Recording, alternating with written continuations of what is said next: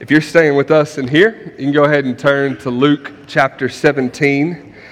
We're going to do the second half of this chapter today, starting in verse 20.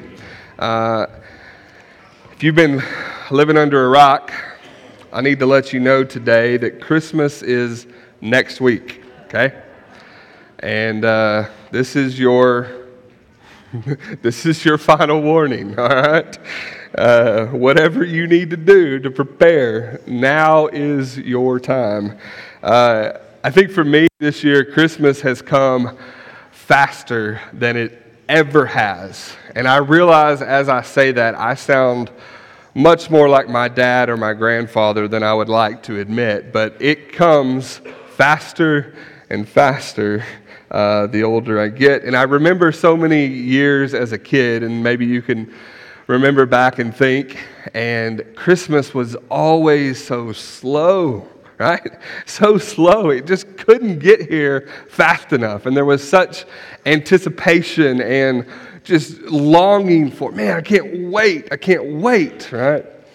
And I don't know that that's my experience as an adult, but looking forward to this joy that is set for us is just such a key element of the Christmas season. And I think God made it that way. Today in our passage in Luke, Jesus is going to be teaching about the kingdom of God that is coming. He's talking about something that is sure to come. And maybe most of our experience with it is that this is really slow. It can't get here fast enough. It seems to be taking forever. But as we talk about the kingdom of God that is coming, today we're going to look four different ways. We're going to look forward, we're going to look backwards, we're going to look inward, and we're going to look outward. Jesus is going to force us to, by his teaching, to look forward to God's future salvation and judgment. We're going to look backward to what he's already accomplished in his salvation and judgment. We're going to have to look inward at our own selves and see where our heart is. And we're going to have to look outward and think about those that are around us. All right, so let's read it together. Luke 17, starting in verse 20. He says, being asked by the Pharisees when the kingdom of God would come, he answered them, the kingdom of God is not coming in ways that can be observed, nor will they say, look, here it is, or there. For behold, the kingdom of God is in the midst of you.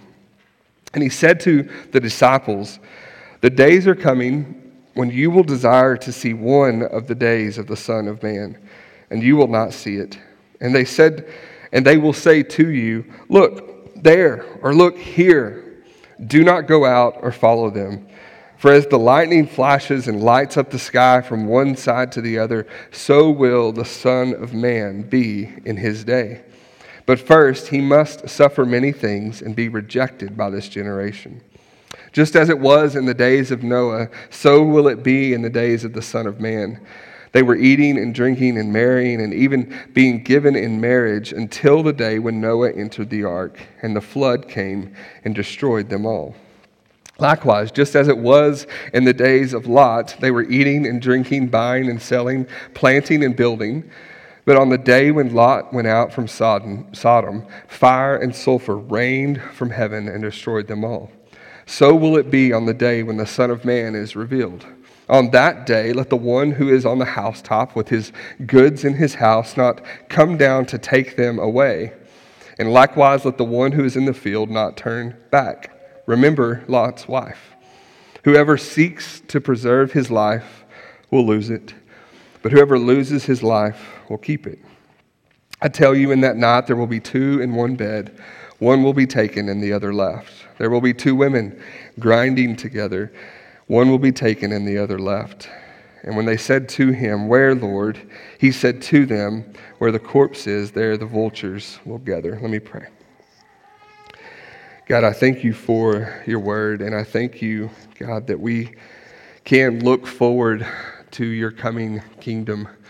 and look forward to the day when all things are made right, where there is no more suffering, there is no more pain, there is no more brokenness that we live with on a daily and weekly basis, God.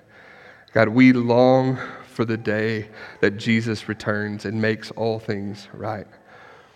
God, I pray that as we think about that, God, it would make us to look inward at our own lives and how we're living and see if there is belief in us that we are believing in the Son.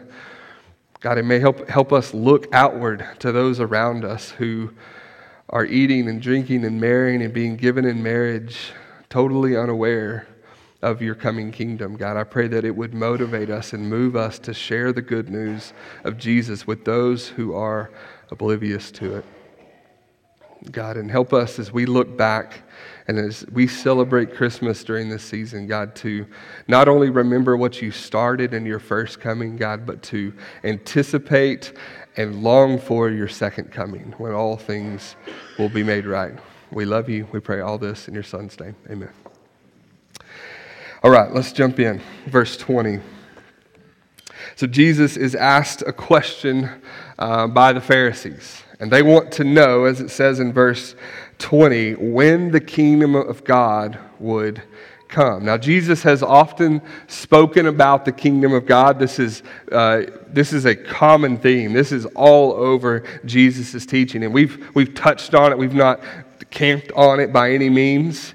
But I think many of them were confused when Jesus would talk about the kingdom of God. They're confused because, just like us, when we hear the word kingdom, we associate certain things with it. I think of kings, I think of thrones, I think of armies, I think of strength and might and borders and rule, right? Dominion, right? That's what we think of when we think of kingdom. But Jesus, when he speaks of the kingdom of God at this point, he's not talking about that. The kingdom of God is not like the kingdoms of this world. And so what these Pharisees are asking, in essence, is this. Because they had heard Jesus teach, and they had heard him basically claim to be the Christ, the Messiah. And so their expectation was, from the Old Testament, that the Messiah was going to come and he was going to establish his rule and his reign, and he would plant his kingdom. So they're going, when, Lord? Where's the army? When are we going to do this? When are we going to take over the Romans? When are we going to dominate our enemies? And when are we going to take power? That's what they're wondering. When are you going to make all this brokenness right? And Jesus looks at them in verse 20, and what does he say? He says, the kingdom of God is not coming in ways that can be observed. Jesus tells them, your expectations of what I came to do this time are wrong. You will not observe it. You will not see kings and rulers and thrones and dominion and power and armies, because the kingdom of God is not about force. It's not about power. It's not about kings right now. Right now, it's something spiritual. It's something eternal, not temporal and physical. And he says, verse 21, what does he say? He says, nor will they say, look, here it is, or there. For behold, the kingdom of God is in the midst of you. They wanted Jesus to point to, hey, here is this army, here is this kingdom, here is this place, here it is. And he's saying, no, you can't do that. Why? Because the kingdom of God is in the midst of you. They wanted Jesus to do these signs of the Old Testament. They wanted him to do these cataclysmic and apocalyptic signs to kind of prove. But he's telling them, nuh-uh, that's not it. That's not it right now. His first coming, which is what we are celebrating in the month of December, hopefully. Hopefully we're not just doing all the stuff. Hopefully we're celebrating the first coming of Jesus. But the first coming was to establish something in the midst of us, something inside of us. That's what Christmas is all about. He says it's in the midst of you. It literally means inside you. It is in you. It's within you. It's not something external that can be observed. It's not a physical, temporal kingdom. It's a spiritual, eternal kingdom. It's very different than what they expected, but it is so much better. For the moment, right now even, and we're gathered together, and this is one of the ways the kingdom of God can be seen, but still, the kingdom of God is invisible in many ways. It's not always going to be the case, and that's what we're going to talk about today. One day, this invisible kingdom that's within us will be visible.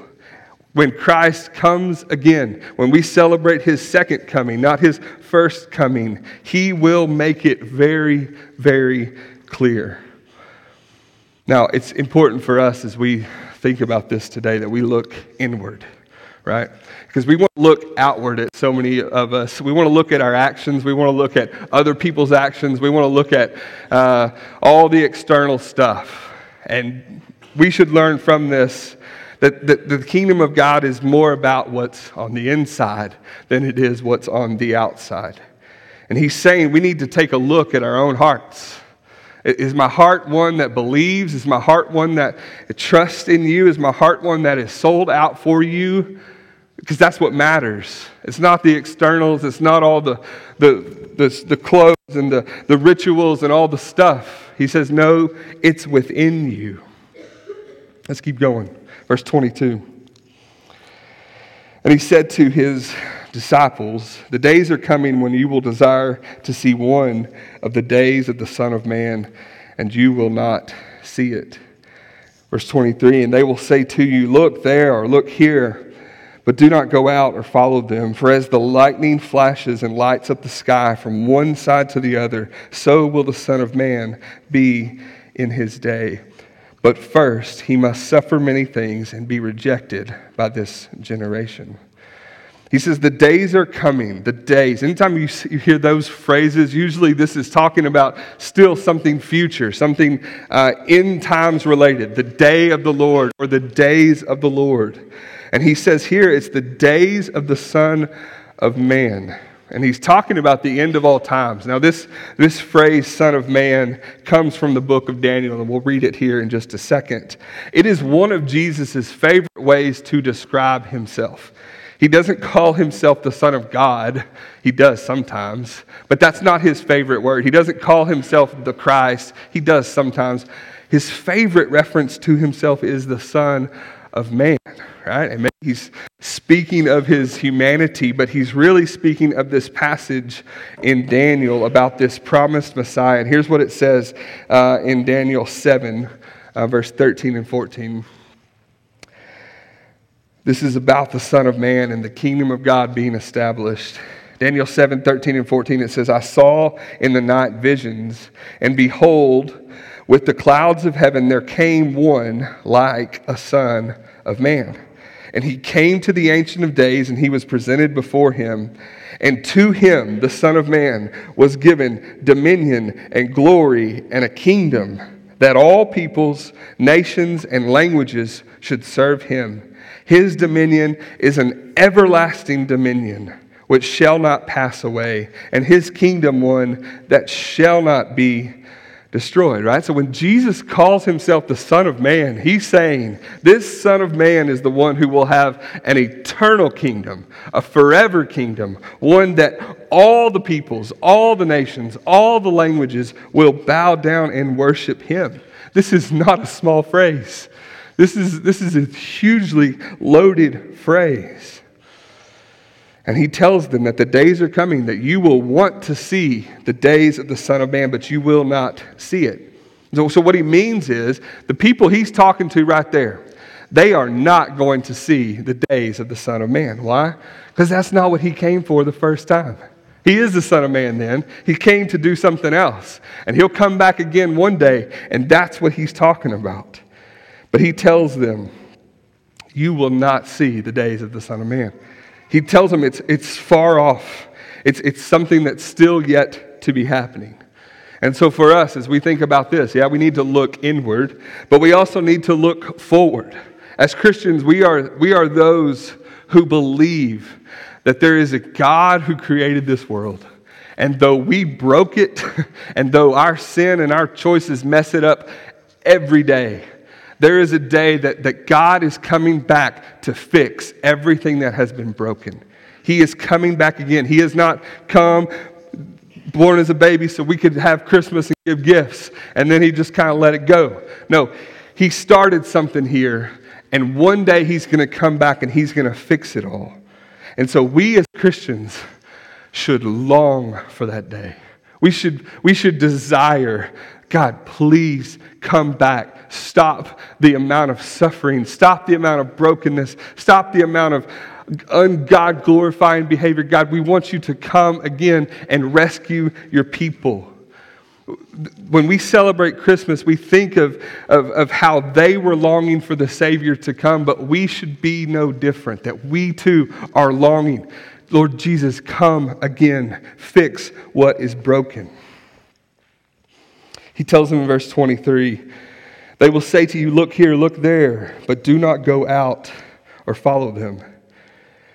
I don't know if you know this, but there's a lot of people that make all kinds of end times claims. Anybody ever maybe heard some of those?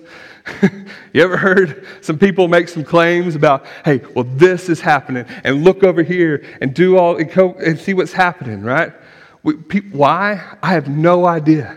Because Jesus tells us he doesn't even know the day that he's returning. Only the Father does.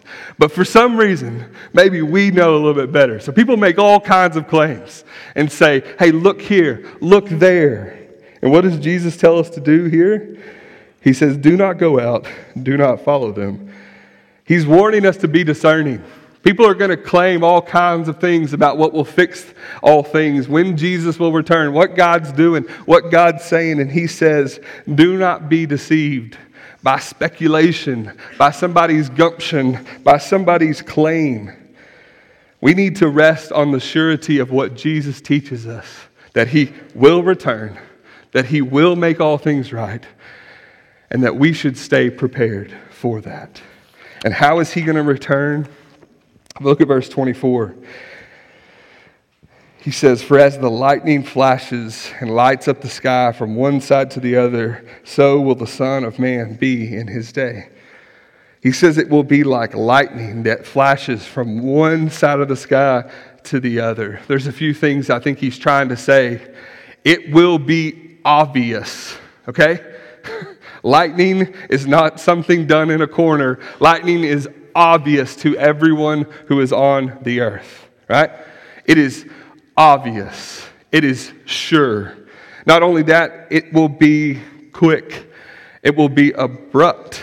It comes seemingly out of nowhere, right? There's signs, there's things that lead up to it, for sure. But he's saying there will be no mistaking it. There's a lot of people that claim to be the Christ. He says that's not them. He says it will be like lightning that fills the sky. Everything will be known. There will be nothing left to interpret, nothing left to extrapolate, nothing left to guess about. It will be obvious and clear as the lightning lights up the earth. So will it be. And Jesus is sharing this to them. And I think maybe for us too, right? Some of us, and I grew up in the Left Behind culture, the books and the movies and all that sort of stuff. And there was always this fear that maybe I missed it. Maybe it happened and none of us were aware. And what is Jesus making clear here? No. If it's really God, if it's really the Son of Man come again, everybody will know. Now he says it's not yet to be. He says in verse 25, that you're longing for this to come, and it's going to happen, and it's going to be obvious and clear to everybody. But he says, verse 25, but first, he, the Son of Man, must suffer many things and be rejected by this generation. Before Jesus can come again, he's got to leave. And the way he's going to leave is to go to Jerusalem and accomplish all that he has been sent for. Jesus was born in order to die in our place. And we're going to celebrate the Lord's Supper at Christmas Eve for that reason, because he was born to die in our place. This is what he came for the first time.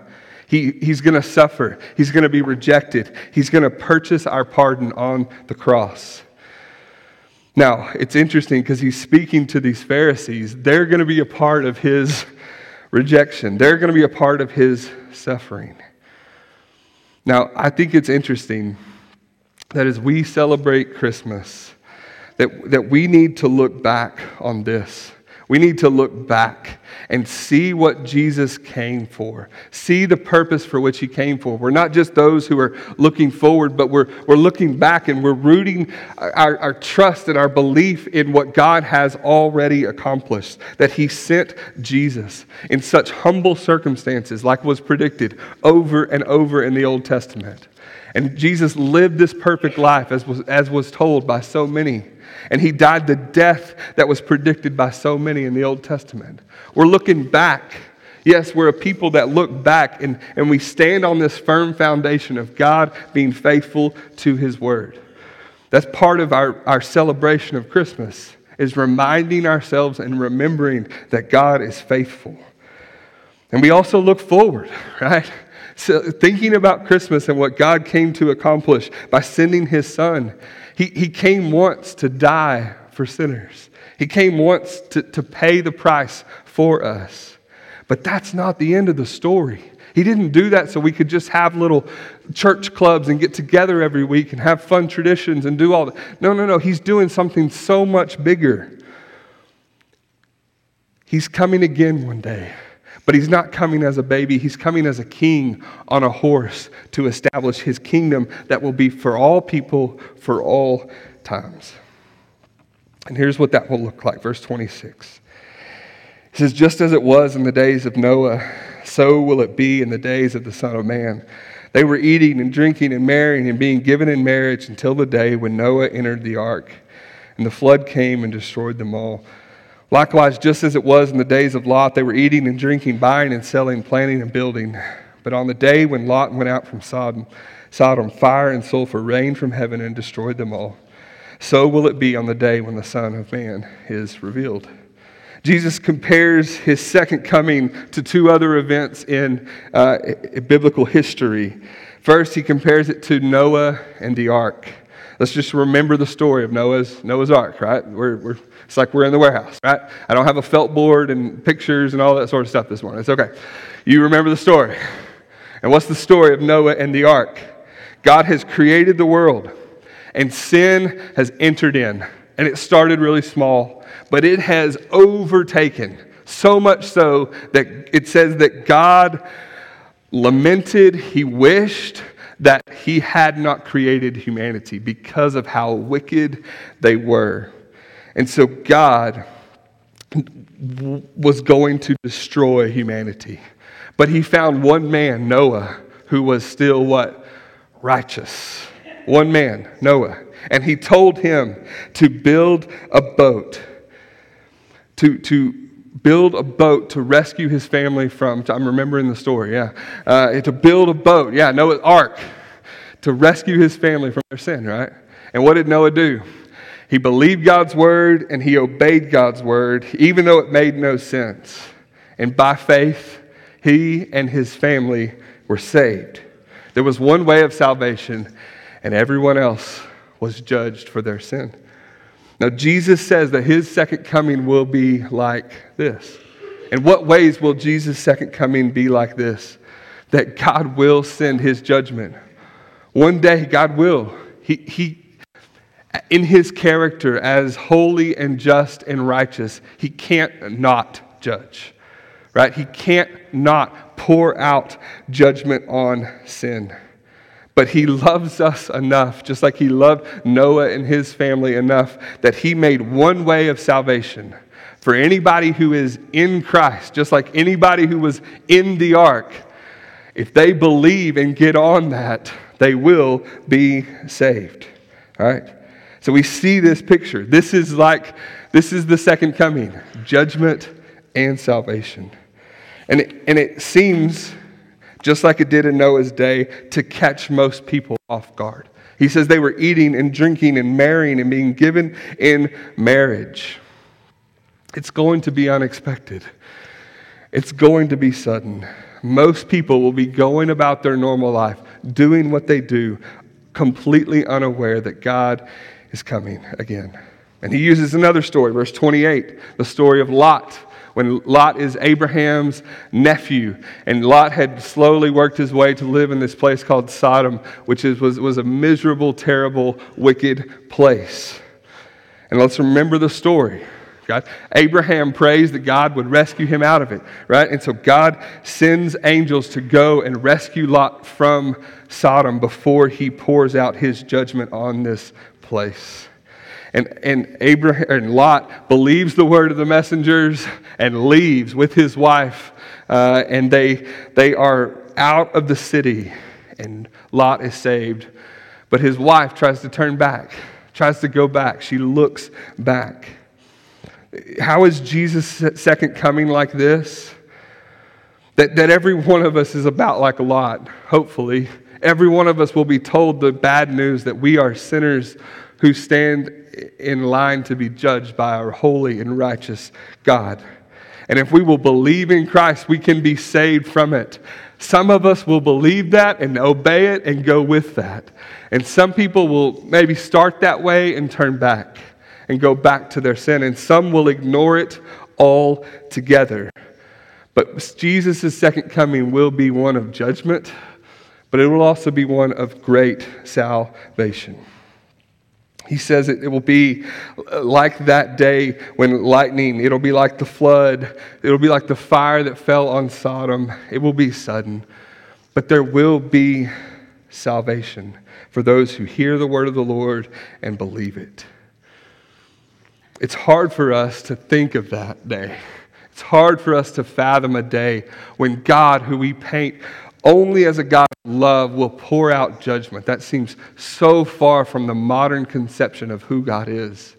But God is a God of love, and God is a God of holiness and perfection, and we are not. Now, the good news is this today, that we don't have to experience that. There is an ark. There is a messenger who has come and said there is a way to be saved. It's through Jesus and Jesus alone.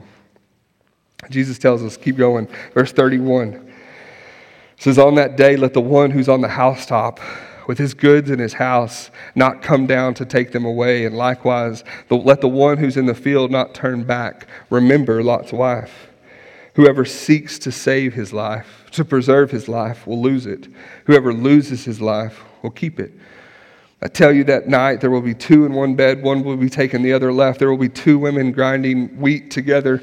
One will be taken and the other left.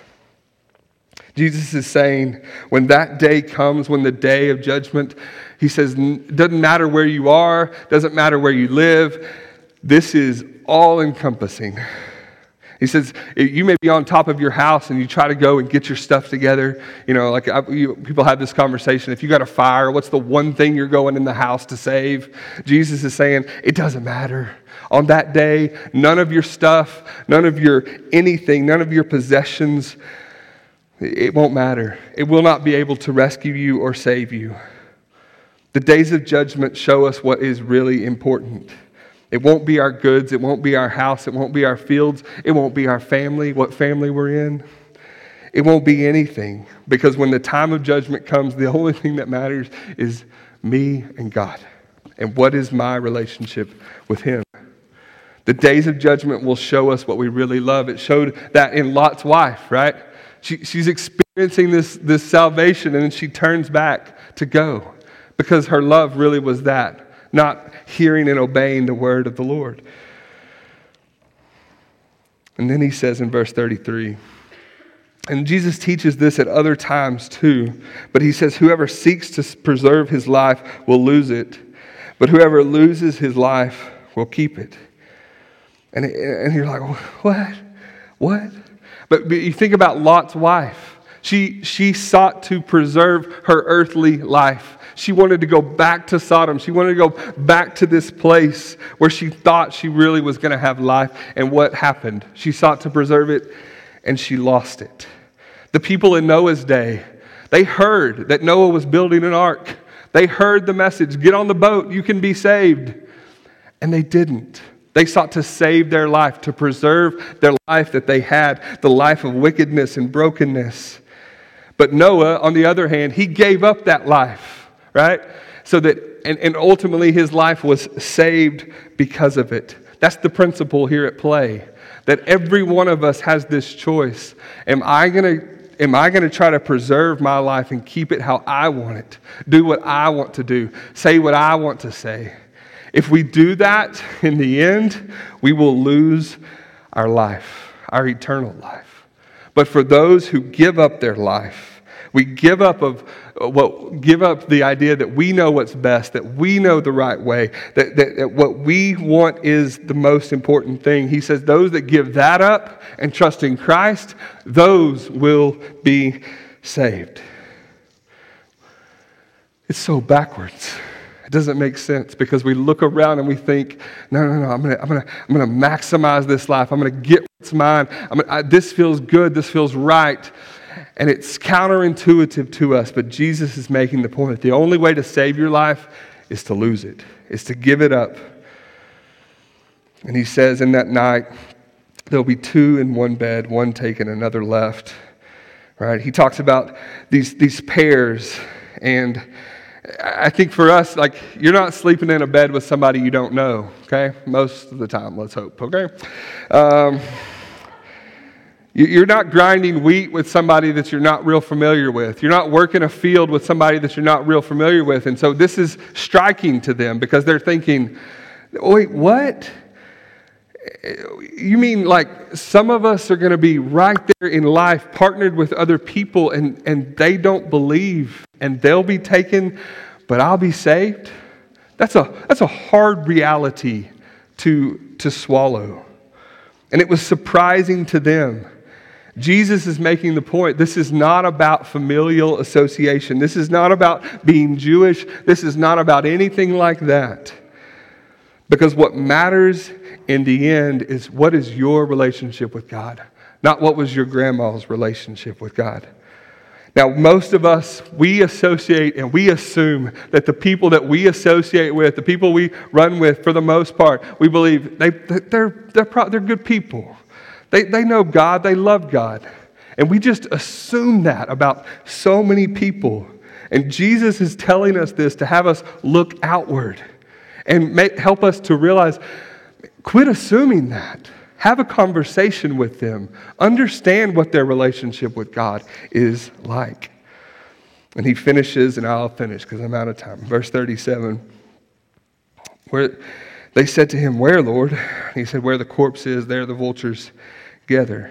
They're trying to grasp, where is this going to happen? Where is this judgment? Who is this going to be on? And he throws out this phrase that basically means everywhere. Anywhere and everywhere. This is a worldwide, this is not specific to one person or one people group. He says this judgment and this salvation is available and will happen to all. And this is scary news for them, right? That they can't even wrap their minds around that God would pour out his judgment again on the whole world and that God would save some from all the peoples. This is so foreign to them. And this may feel strange on a day like the Sunday before Christmas or nearish to Christmas, that we're talking about judgment and we're talking about the second coming, but it's so critical.